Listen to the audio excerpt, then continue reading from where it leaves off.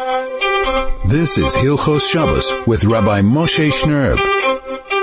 101.9 Chai FM. This is Soul to Soul on a Friday afternoon here in the greatest city on earth on Johannesburg. Welcome to all of our radio family. Thank you so much for being part of our show today. We love having you with us, and we hope that your Erev Shabbos is going just amazingly well. It's beautiful outside, a little bit warm, and I hope that's not going to stop you at all. We are in a zone where this week we had already Purim Cotton, so that's already on the way. So it means we're less than a month away from the actual celebration of Purim. Interesting, this whole concept of two Adars and what it means, both in a halachic and a symbolic realm. But that's not what I want to speak about today, but something certainly worth talking about. What I'd like to speak about today a little bit is this week's Parsha, where we know that one of the main subjects of this week's Parsha is the incident of the Egel HaZahav, the golden calf, where Moshe Rabbeinu is on Mount Sinai, and he's busy receiving the Torah, and he gets the news from God that the Jews have turned off the straight and narrow and made themselves an Egel Masecha, made themselves this image of molten gold. And Moshe Rabbeinu goes down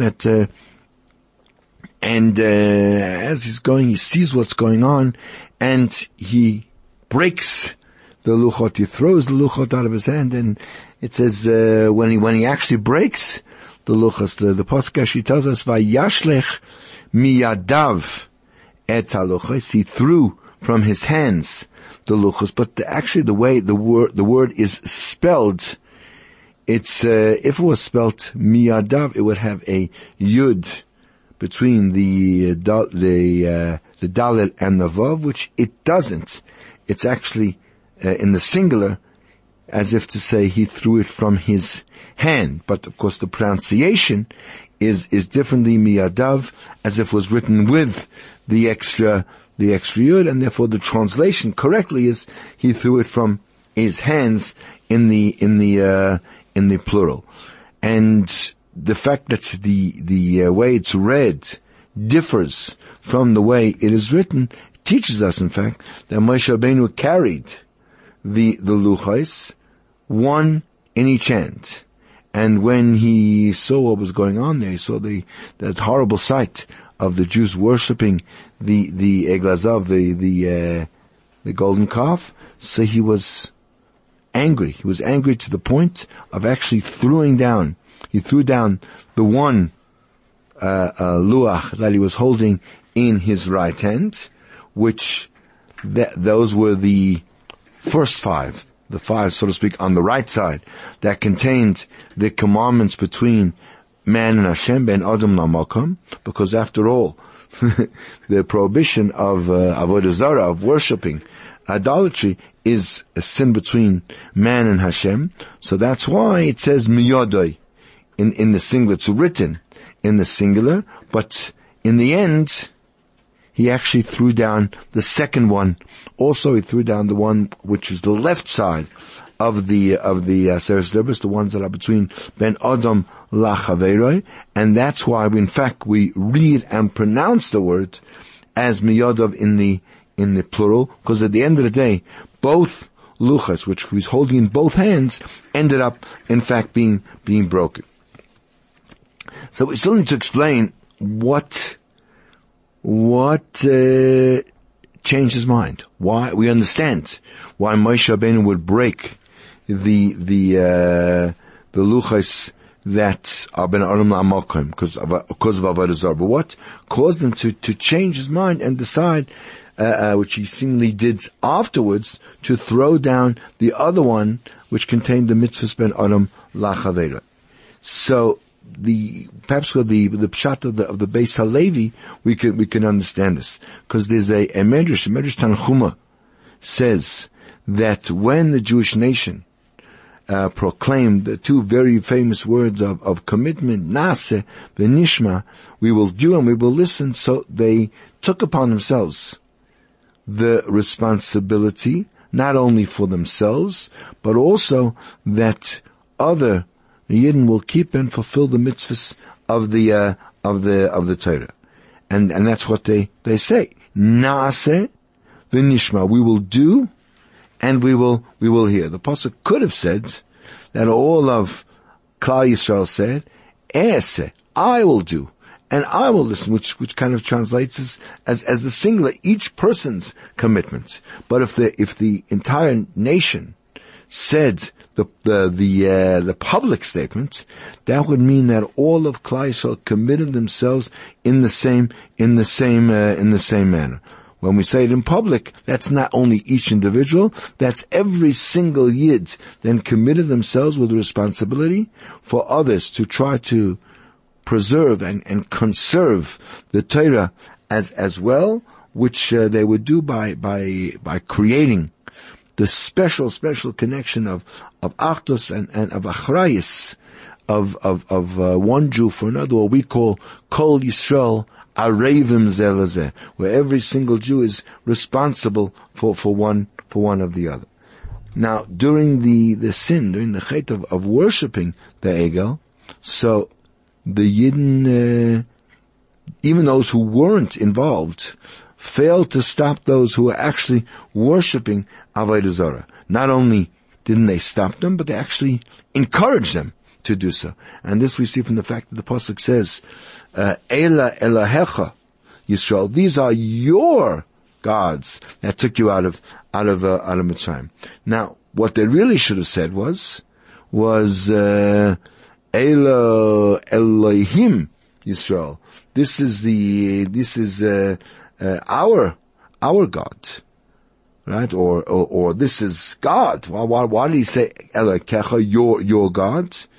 So the Beis Levi explains that even those Yidden who weren't involved kind of prompted and kind of egged on the other Yidden to worship the Egel, because even though they were afraid to do so themselves, because they were worried that they'd be punished, that they'd be killed by HaKadosh Baruch Hu, but still, by not stopping others and perhaps encouraging others, they themselves were negligent, because they had committed themselves to stopping, and that they committed themselves to taking responsibility of ensuring that other Yidden will fulfill the mitzvahs. Therefore, by allowing them to do so, they broke the Achdus that was such a requirement for Matan Torah, where the Pasuk says, Vayichan Sham Yisrael Neged Ahar, that the whole Jewish nation found favor and were completely unified and completely one entity with everyone else. That was the matzav. That was the situation at Matan Torah. You know, as we always say, for one and for all. But by abandoning this, by letting others do an avera, so this kind of removed the lofty tchuna, this lofty characteristic of the Jewish nation, of Kol Yisrael Arevim Zelazeh. Right. So the truth is that this is what sets us apart from, in fact, the rest of the world. If we sort of contrast it to Esav is the total antithesis of Achdus. In fact, the Pasuk says about Esav that Esav took his family, which is called Nefashos in the plural. Klal Yisrael, Yaakov, it says, when he went down to Mitzrayim, it was Shivim Nefesh. When 70 people went down to Mitzrayim, it says that it's Shivim Nefesh, 70 soul, as if there were one soul. By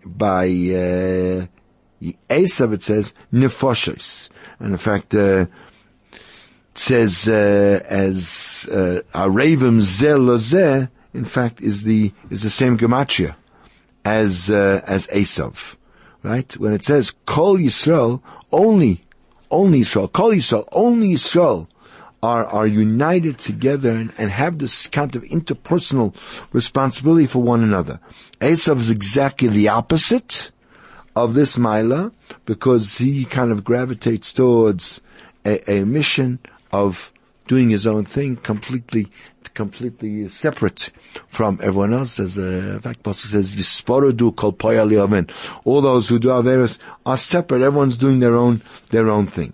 So now it makes sense why Moshe Rabbeinu changed his mind and broke even the luach that he held in his left hand, which speaks about, in fact, the mitzvahs ben adam lachavera, because the kind of mitzvahs that are ben adam lachavera demands, these aren't just between us and Hashem, these are things that demand complete achdus, complete unity with another Jew. Without that, so how is anyone going to observe any of these mitzvahs between man and man? Right? In fact, how can Hashem even demand from someone, I don't know, loy sachmoid, not to covet the possessions of his neighbor? If I don't feel anything for that other person, if I'm a ship traveling in my own light and doing my own thing, why should I care about someone else's things, about the sacrosanctness and the inappropriateness of taking someone else's things? He's not a kamaycha, right? I don't have to look at him as being part of me. One doesn't even feel, right? The slightest jealousy, right? When you talk about your right hand and your left hand, they're all part of the same entity. And they help each other in many ways to do the things you need to do.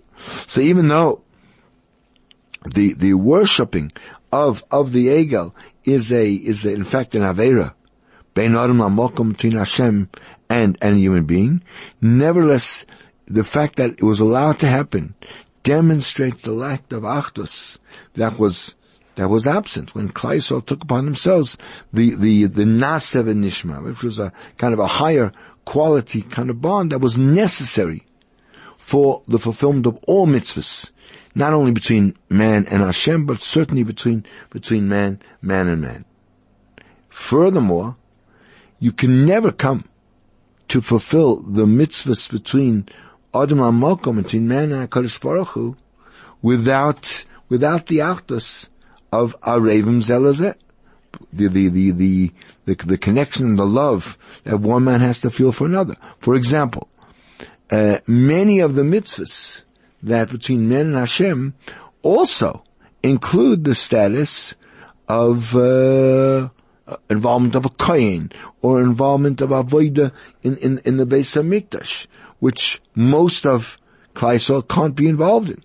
So the only way by which it can sort of be worked out that every single yid is fulfilled the mitzvahs of, let's say, of the avodah in the Beis Hamikdash is only by the achdus, where Klal Yisrael, where the kohanim are working on behalf of the Jewish nation, and we feel included in that.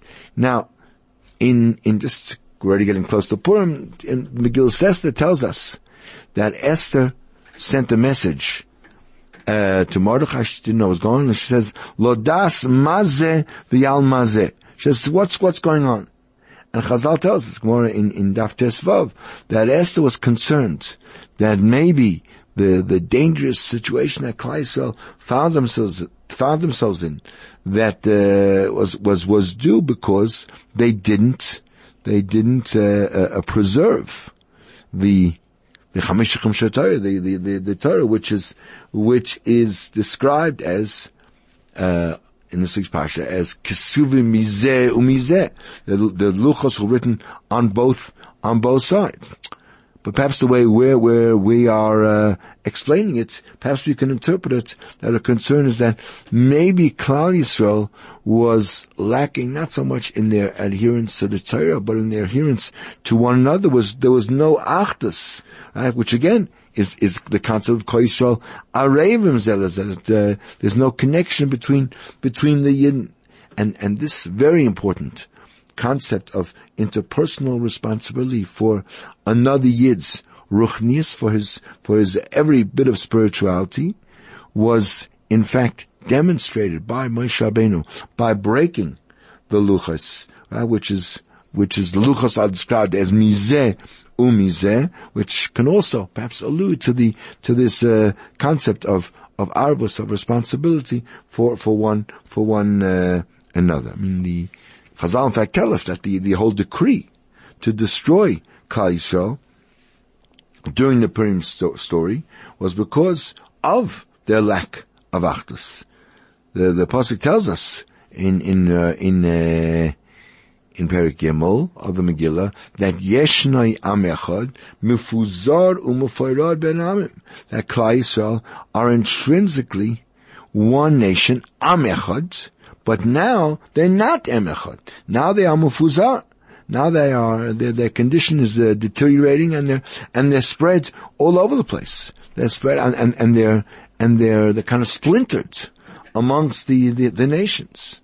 In fact, the Kliyakar in Parshas B'Shalach explains that they are. What does it mean that they're fragmented, that they're broken up, that they're fragmented from each other and from the Rebbeinu Shalom? So without this kind of unity, then they're prone to chas v'shalom, to be annihilated by their enemy, in this case by Amalek. So Esther tells Mordechai that in order to save Klal Yisrael, so we have to rebuild, we have to reconnect to HaKadosh Baruch Hu and get going again. That achdus and the responsibility for every yid. Leich kenoises kol haYehudim. He says, go and gather all the yid together. So, and that's the hint in these words. One of the reasons why we're called Yehudim is because our forefather, or one of the Shvatim, Yehuda, took upon himself the great responsibility for returning Binyamin to Yaakov when Yaakov was reticent to send Binyamin down to Mitzrayim. It was Yitzchak who said, "Miyodi erevenu, I'll take responsibility." So, in fact, too, the outstanding characteristic of Am Yisrael is this concept of Arevim Zelazeh, the Achdus. Right? It's almost like a mantra that we have to adapt. And it starts with this word kol. Right? That was unfortunately missing during the period before Purim and had to be brought back in order to be saved from Haman's evil decree. So that was in fact why Esther commanded Mordechai, Lech Knesses Kol Yehudim, go out and make kind of a rally amongst all the Yidden, right? To be bonded to the koil, to be bonded to this Kol Yisrael Arevim, Lech Knesses Kol Yehudim, make it again. One union, make it again. One big group of Klal Yisrael. And that is really the message of Purim. Mordechai the Esther, right? And the minig is, we say, Perek Kufchav Dalet, after the reading of the Megillah, which consists of the 54 words, and the Ari writes that this Perek contains the word Azai 3 times, which is also 54. So it's the unity, it's the great coming together of the Yidden as a unit. That is our strength. That is our ability to overcome all the enemies and to continue to exist and Be'ez Hashem move forward towards the coming of Mashiach. We'll be back with our segment on Hilchos Shabbos in a moment. This is 101.9 on Chai FM, Soul to Soul, on the greatest radio station in all of Africa. This is Hilchos Shabbos with Rabbi Moshe Shnerb. 101.9 Chai FM. We're back on your radio here in Johannesburg on Erev Shabbos Kodesh Pashas Ki Sisa. The important times for this coming Shabbos, as we always announce at this juncture of the show, is candlelighting time. Standard Johannesburg candlelighting time remains still at 6:15 for another few weeks. The latest time to light candles tonight is at 6:27. So the gap between the Johannesburg time and the latest time is getting smaller as evening gets earlier. Shkia sunset is at 6:45. Shabbos Kodesh ends tomorrow night at 16 minutes past 7:16. as I said, Parshas Kisisa is a beautiful action-packed parsha, and the Haftarah is equally significant, equally an interesting story. Get involved, allow yourself to be exposed and to grow over the Shabbat. We are talking about the laws of an Erev. In this segment, we started last week to discuss actually the making of the Erev. We said that we make it usually out of matzahs, because that stays fresh for a much longer time than bread would, and as long as it's still edible, so then it can still be used as an Erev, and you don't need to replace it and get new matzahs as another Erev. The minhag is that usually on Erev Pesach we remake and rededicate the Erev, and again we make a new bracha, and the correct nusach, the correct text that we make when we make such an Erev, and then that will work for the coming year. In many communities we give the rov the kavod of making the bracha and placing the Erev on behalf of the entire community. If for whatever reason they forgot to put the new Erev in place before Pesach, so again, it doesn't make difference as long as the old Erev is still there. We do it every year as a renewal, but as long as the old Erev is still there and still edible, so then you can still continue to carry in whatever area it is that that has been surrounded, that the Erev is in effect for. We need to put the Erev in some kind of in a packet or wrap it up so that it can stay fresh. And generally we either put it in the shul or somewhere near it, which is a place that is kind of a communal place, a place that everyone has access to. But before we put the Erev in its place, so we need to make sure that the Erev actually belongs and is available for everyone in the city, or everyone that's covered by that Erev. So therefore, the person who's actually putting down the Erev in his place, first he lifts up the matzahs, at least the one tefach, and he has in mind to make a kinyan, to allow them to be acquired by all the people in the city, and not only those who are there currently, but anyone who might in the future be coming to live and dwell in that city should also be covered by the Erev. And in order that to make that kinyan, that acquisition, legally binding, so we need that the matzahs should previously have belonged to somebody else, and then a third person can then make the kinyan, right? And before we actually make that legal transition of the Erev that belongs to everybody, so we make a bracha. It's a mitzvah, and therefore we make a bracha. And the text of the bracha is again Baruch Atah Hashem.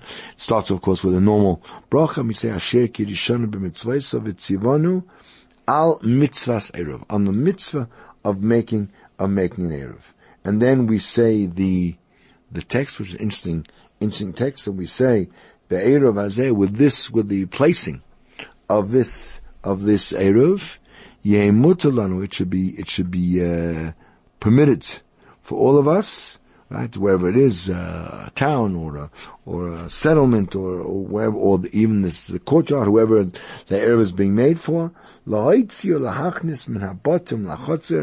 should be allow us to transfer anything we want from the houses to the courtyards, or vice versa, from the courtyards to the houses, and from bayis l'bayis, from one house to another house, and from one area of the chotzer to another chotzer.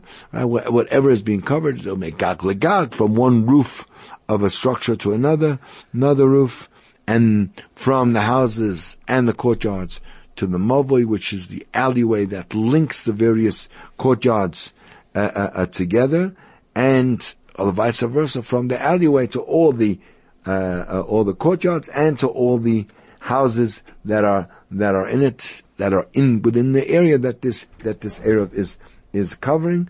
For us, lanu l'chol hadorim be'ir hazos, for us and for all those who reside, all those who live in this city, ulachol mi sheyistayfer, anyone who will in the future come and either live here or visit here should be covered and gain the privileges of this erev. L'chol Shabbos hashana, and that should be effective for all the Shabbos of the whole year. Uv'chol yamim tovim haba leinu tova, and also the yamim tovim that are coming, and that's actually quoted from the Shulchan Aruch in Siman Shin Samach Vav. Now, in a situation where there are Jews who live in the area that don't keep Shabbos necessarily, so then situations follow. So first of all, the erev itself, which we already said, has to be enough food to last for two meals. That now everyone in the entire town is a partner in that erev, so that unites, and as we were talking before, that creates an achdus, that creates unity between all the people who live in the city, and therefore we said that the whole area that is now surrounded by the erev is now considered a rishus hayachid. We'll continue our discussion in a moment, but we've got to go to the shops. Don't run away yet. This is Soul to Soul on 101.9 Chai FM. Stay tuned. This is Hilchos Shabbos with Rabbi Moshe Shnerb.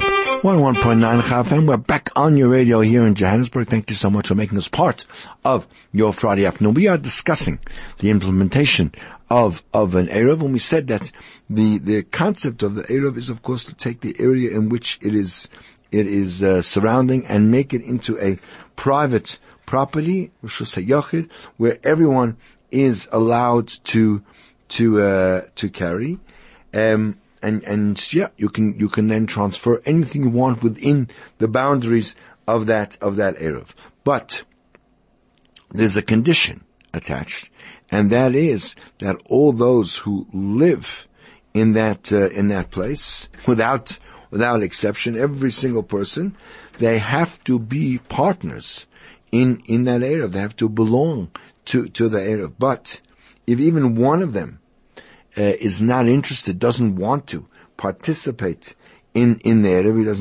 he doesn't see its value, whatever it is, so then we have a problem, because now we're not all one unified body. They're now elements within that society, within that local place, that are outside, and therefore it's not considered one entity.